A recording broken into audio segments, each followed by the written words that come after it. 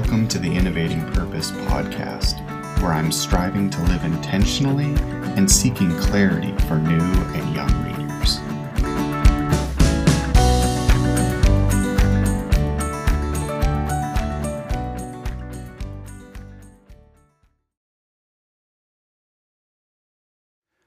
Good morning, church, and welcome to Palm Sunday.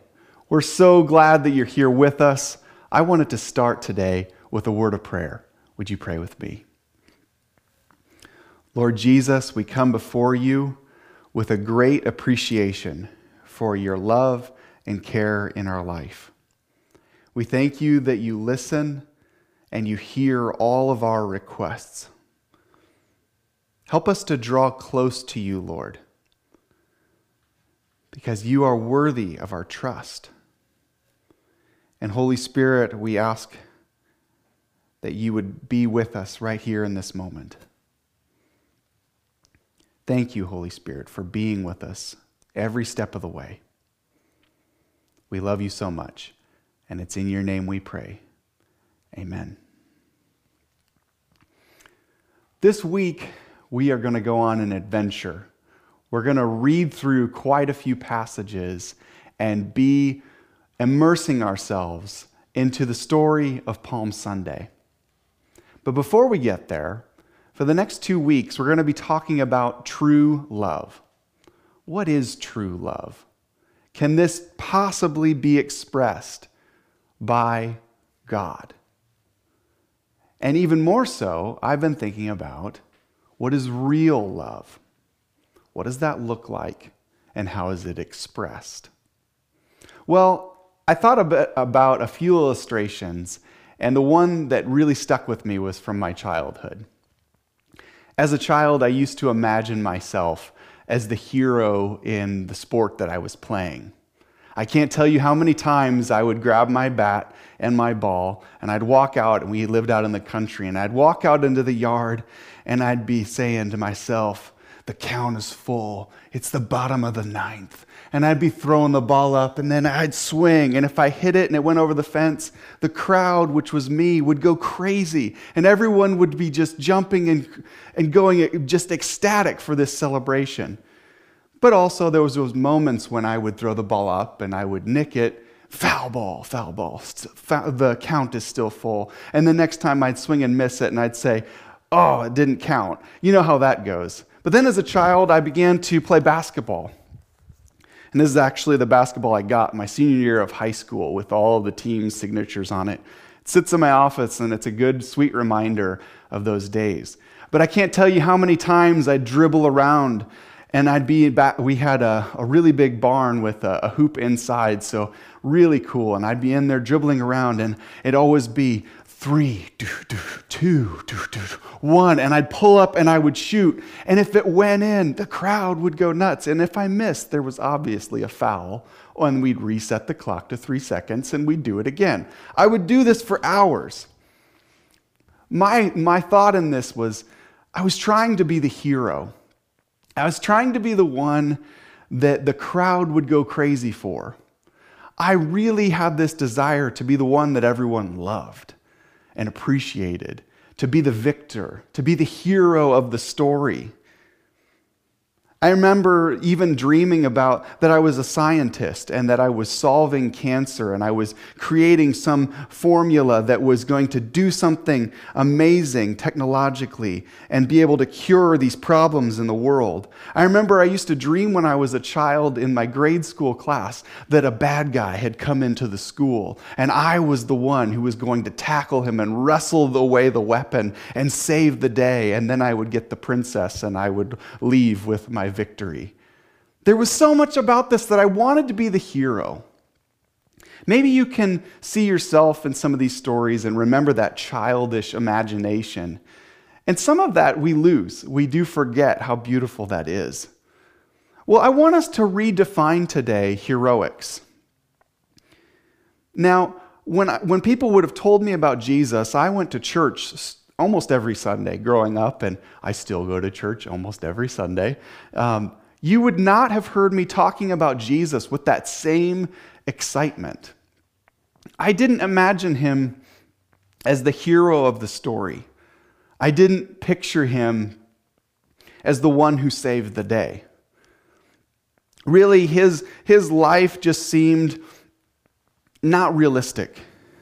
The adventures, I couldn't quite comprehend what they really would have looked like because it wasn't in a movie and it didn't have the soundtrack of music behind it. I couldn't grasp that this Jesus was real. Nor could I imagine that his life was real, that his death was real, that his resurrection was real, or that his life had any relevance or importance to me. But little did I know that true life, real life, is found only in knowing this Jesus that I didn't know yet. I didn't understand the price that he had paid for me. I didn't understand how beautifully simple the gospel good news message was. And now as in my adult years, there are times when I try to explain Christianity and I explain it too simplistically. And then there's those other times when I overcomplicate what should be so simple. Sometimes I talk about Jesus and I act like you know him, and maybe you do, maybe you don't. But I assume these things about him. But for the next 2 weeks, I want us to grasp why Jesus was so important and why understanding this God that we proclaim to worship, as we just did in these songs with Maury, why understanding him is so important. And I want you to hear too, in the midst of this, why Jesus became my hero. Way greater than any movie star or a superior athlete that won the World Series or won the Super Bowl or won the finals. He was greater than anything this world had to offer. I started to understand I could never be the Savior.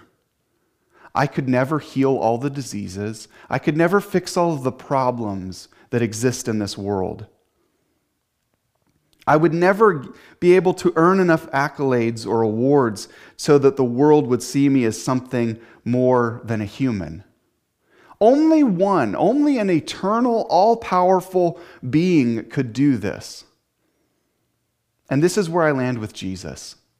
He is that all-powerful, all-knowing, everywhere at all times God that I began to grow in relationship with and understand in a new and a fresh way. And he's present at all times. And perhaps you're new to this story of Jesus. And as we read these stories, we start to see that Jesus did things with intentionality. Everything that he did was with a purpose, especially in the last few years. Certainly, we would be led to assume, but also I would agree with the fact that he had intentionality and purpose in his first 30 years of his life. But those last few years, he was extremely pointed and it was recorded well. So that's what we have to work with.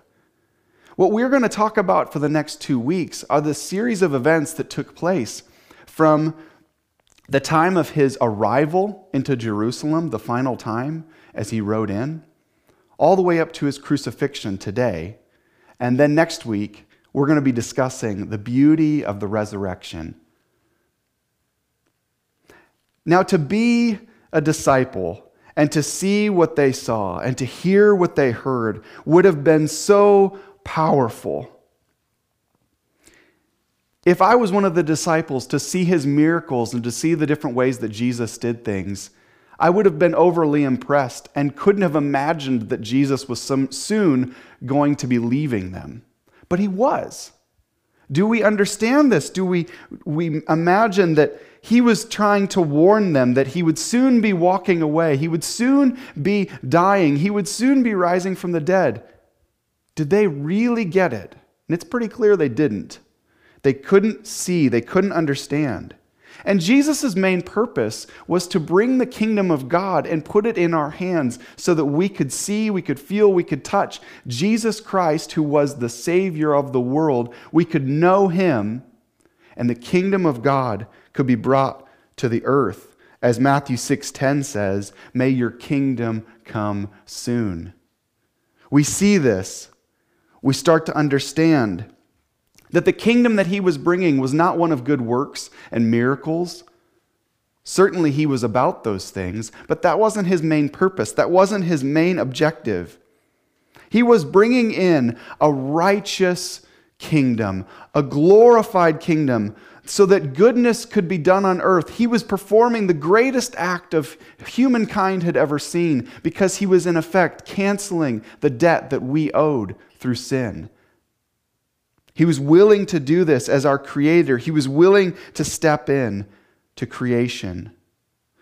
So how can this prepare us for Easter? And how can you prepare your heart? How is this preparing us for the kingdom of God? Well, true love, eternal love, comes through justification. Justification is a big word, which basically means being made right with God. And this could all be accomplished through a perfect sacrifice. This is why Jesus came. So if you'll turn with me, we're going to move pretty fast. And you might have to keep flipping through the pages, but we're going to stay in Matthew. So I hope that you can follow along with us as we move through. I want to enter into the story in Matthew chapter 20, verses 17 through 19. And I'm not going to read these verses. I just want to summarize so many of the things that are said here. But Jesus tells the disciples as he pulls them aside privately that he is going to be betrayed by the leading priests and the teachers of religious law, that he would be sentenced to die. He even warns them that he will be mocked, he will be flogged with the whip, and he will be crucified. But on the third day, he will be raised. Pay attention to this. This is prior to Palm Sunday. They've heard how he would soon be killed. Now, they didn't get a week warning. They didn't get told that in a week, on Friday, at this point, this and this and this will happen. There wasn't a time frame mapped up, but they were warned.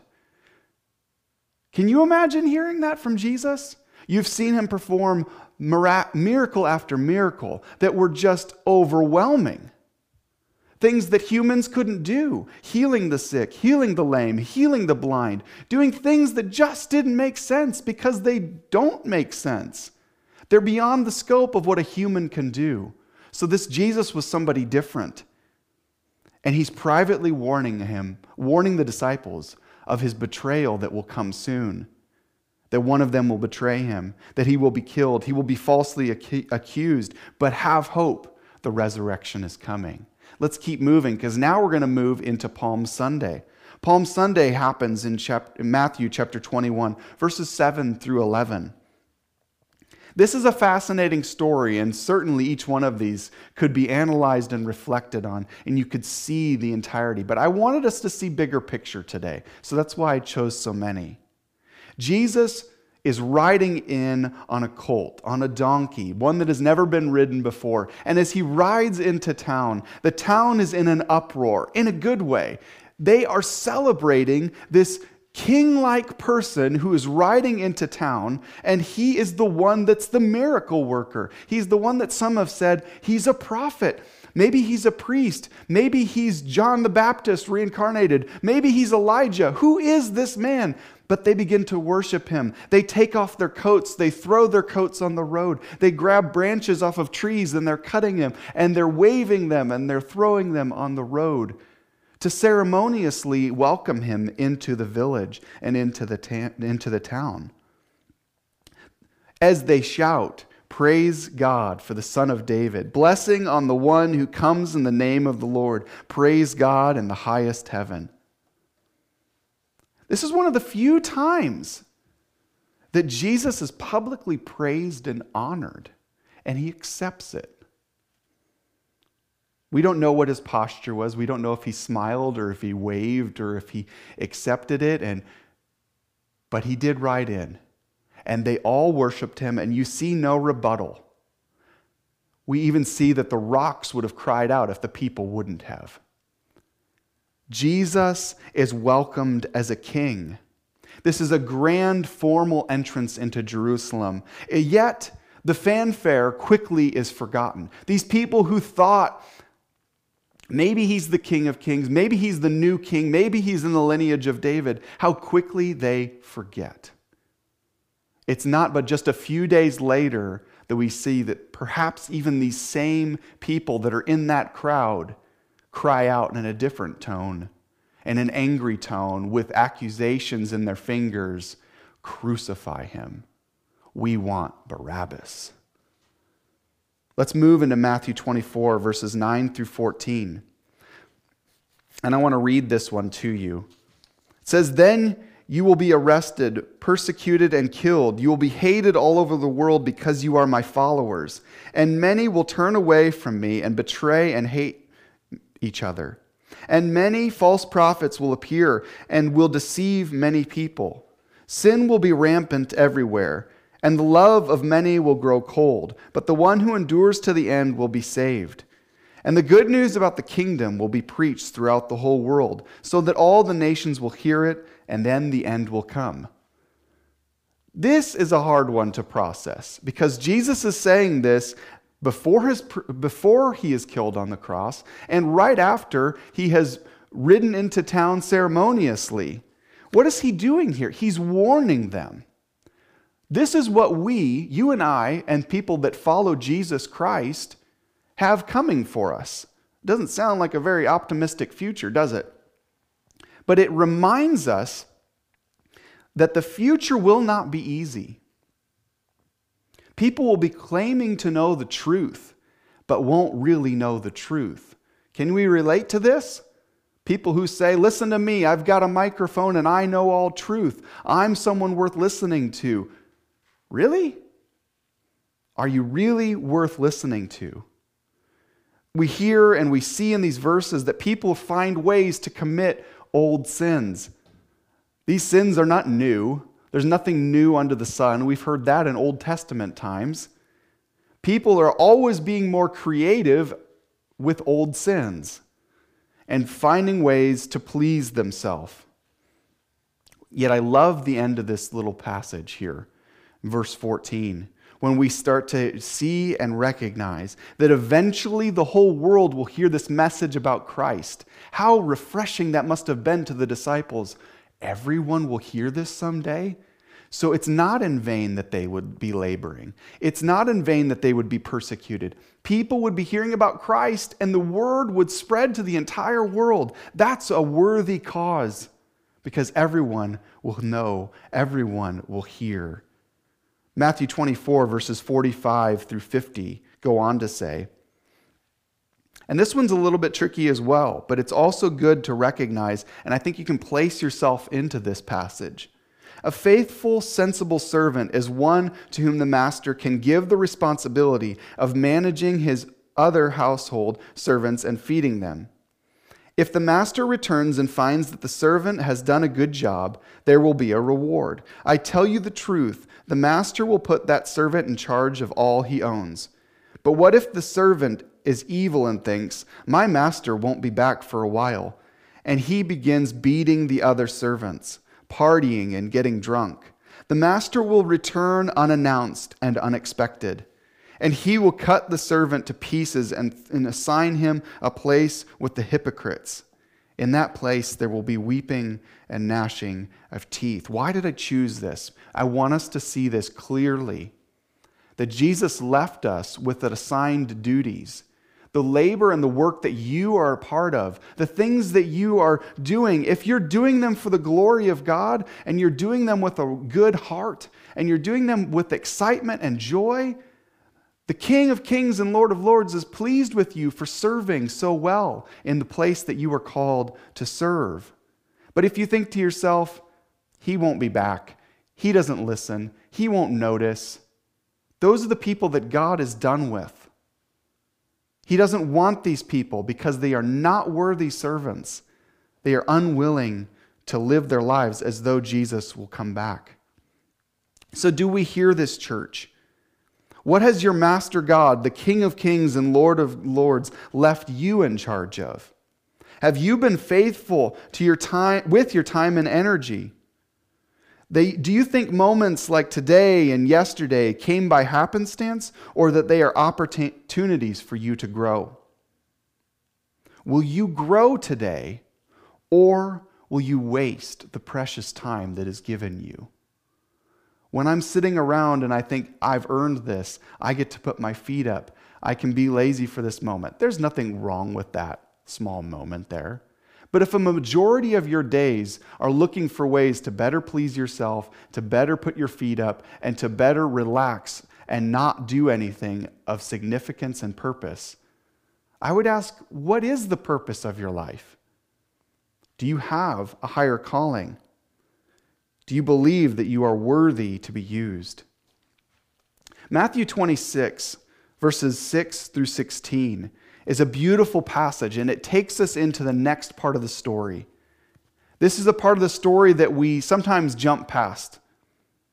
But there's a woman that walks into the room with a beautiful alabaster jar of expensive perfume, and she pours it over the head of Jesus. First of all, immerse yourself into that room. If you've ever, I'm going to pick on junior high boys for a little bit. If you've ever been around a junior high boy and they're going out in public and they want to be around some pretty girls, the typical response of a junior high boy is just spray cologne and Axe spray all over them. I can't tell you how many times I've walked by one of them and I just go, you're trying too hard, and I can't breathe. And it is this whoa. So if you immerse yourself into this room, this isn't just a small little jar, an alabaster jar full of perfume. This is a dumping of perfume. That little Axe spray mist is which is too much. This is a whole jar. This would have been, and it was actually defined as a whole year's supply. It would have taken a whole year's salary to pour this much. So that room, can you imagine being one of the disciples? That smell would have been overwhelming. It's no wonder that they respond with, what a waste. We see this right in verse 8. What a waste. We could have bought all of this other stuff. And Jesus accepts this beautiful gift, and he doesn't criticize the woman. I don't even know if the woman understood what she was doing. She knew that she wanted to honor him, but he takes this and he says, she is preparing me for my burial. Whoa. Do we comprehend the significance of this moment now? Jesus has been prepared for his burial. So now the disciples had to be thinking to themselves, well, if he's being prepared for burial, how many more days will he be with us? What's going on? It's a warning. It's a shock. It's a moment of what is happening here? We begin to see from Jesus, and he reminds us pointedly that he served a higher purpose. And it was not about actions. He was leading up to his death, and his death wouldn't be the end. But he was pointing us towards that was his purpose. That was the reason he came to be here with us. This is a warning, but it's a sharp one. Matthew 26, verses 36 through 44. We have to enter into a different mode now. This is Thursday evening. Some call it Maundy Thursday. And in this scene, Jesus goes away to pray with the disciples. I don't know how many times in the last few sermons I've talked about Jesus going away to pray, but it was a rhythm and a pattern of Jesus that I hope you will take me up on, that it is a worthwhile rhythm to put into your day. But Jesus goes away to pray. And I don't know if it was a normal thing that he would go and pray in the late evening to his Father in heaven. I would have to assume he did do this before. But at the same time, we don't have a lot of record of him praying with the disciples like this. But as he is praying in the garden, he slips off by himself, but he tells them, pray with me. If you've ever been asked to pray at midnight or 1 o'clock or 2 o'clock in the morning, if you're anything like me, which is very human and normal, you can kind of drift off, and sometimes I'll even, in the midst of a snore, like, wake up, amen, right? It's this thought of, It's hard to pray when you're tired. And if you're physically exhausted, spiritually exhausted, emotionally exhausted, it's an entirely different version of tired. Jesus had the foresight. He knew what he was about to experience. He knew the crucifixion was coming soon, yet he chose to stay up and pray. He knew that he was preparing the disciples for this moment, yet they couldn't have comprehended, nor did they comprehend, because he wakes them up and he says in verse 41, "Keep watch and pray so that you will not give in to temptation. For the spirit is willing, but the body is weak." That's a great, it's not an excuse, but it is a great reminder for me. I want my spirit to be willing, and I have to remind my body, stay awake. Please keep praying. And these are those moments when I look back and I say, I want to be found as faithful when Jesus comes back. But he comes back a third time after these prayers. And he's woken them and said, "Stay up with me, wake up, please be praying." And he keeps begging his Father because he knows what he's about to endure. And Jesus, with his foresight, he also knew something else that I've been processing this week. He knew that this was going to be the first time that he wouldn't be able to interact with his Father. He knew his Father was going to turn his back on him because he knew what the cross would bring. It would mean the sin of the entire world would, from future and past and present tense, would all be put on his shoulders, and that God could not look upon sin. So he is communing with his Father. He's not begging for it to be taken away so much as he's saying, "I want your will to be done." What a prayer. And he's praying it for us. Can you imagine being a disciple and your memory goes back to that night after all this had concluded? When Jesus had asked them to pray, did they think to themselves, "I wish we would have prayed with him. I wish I wouldn't have fallen asleep. I wish." And I cut them off because this is a moment where they recognized more sincerely that Jesus was different. He was God in the flesh. And he was preparing them for the ultimate sacrifice that he was about to partake and do for them. We see the final moments now. And I'm not going to get into all the trials and the mockery that takes place. You can certainly read these stories. You can see it depicted in the Gospels. It's in each one. But I ask this question, how is this real love, what Jesus went through? How is this real love put on display? Because it is Jesus' sacrificial love with a purpose, the higher purpose of loving you and I, giving us an avenue back to a relationship with God that could not have been brought on from just a human's death on the cross. It had to be a perfect sacrifice. His purpose was to remain perfect. He did miraculous things, but those were insignificant. His ultimate purpose was to pay the price for us. And he was ready to fulfill his purpose. He was ready to fulfill the sacrificial system that could no longer please the Lord. He was putting an end to their old ways, and he was becoming the holy, perfect sacrifice. And this is beautiful. His procession into town was ceremonious, but also the announcement that he was the Messiah being foretold, and that he was the King of kings and Lord of lords in the lineage of King David. Because his words and his life bring us true life, real love, and a true life. We can have true purpose beyond our wildest imagination. We can have creative hope for every day. He can bring you to the point of overflow with the love that he offers you. He is the only God in any story that you will read. It doesn't matter what story you read. He is the only God that cared enough for you and for me to be willing to die for us, to save us, to love us. And that is real love.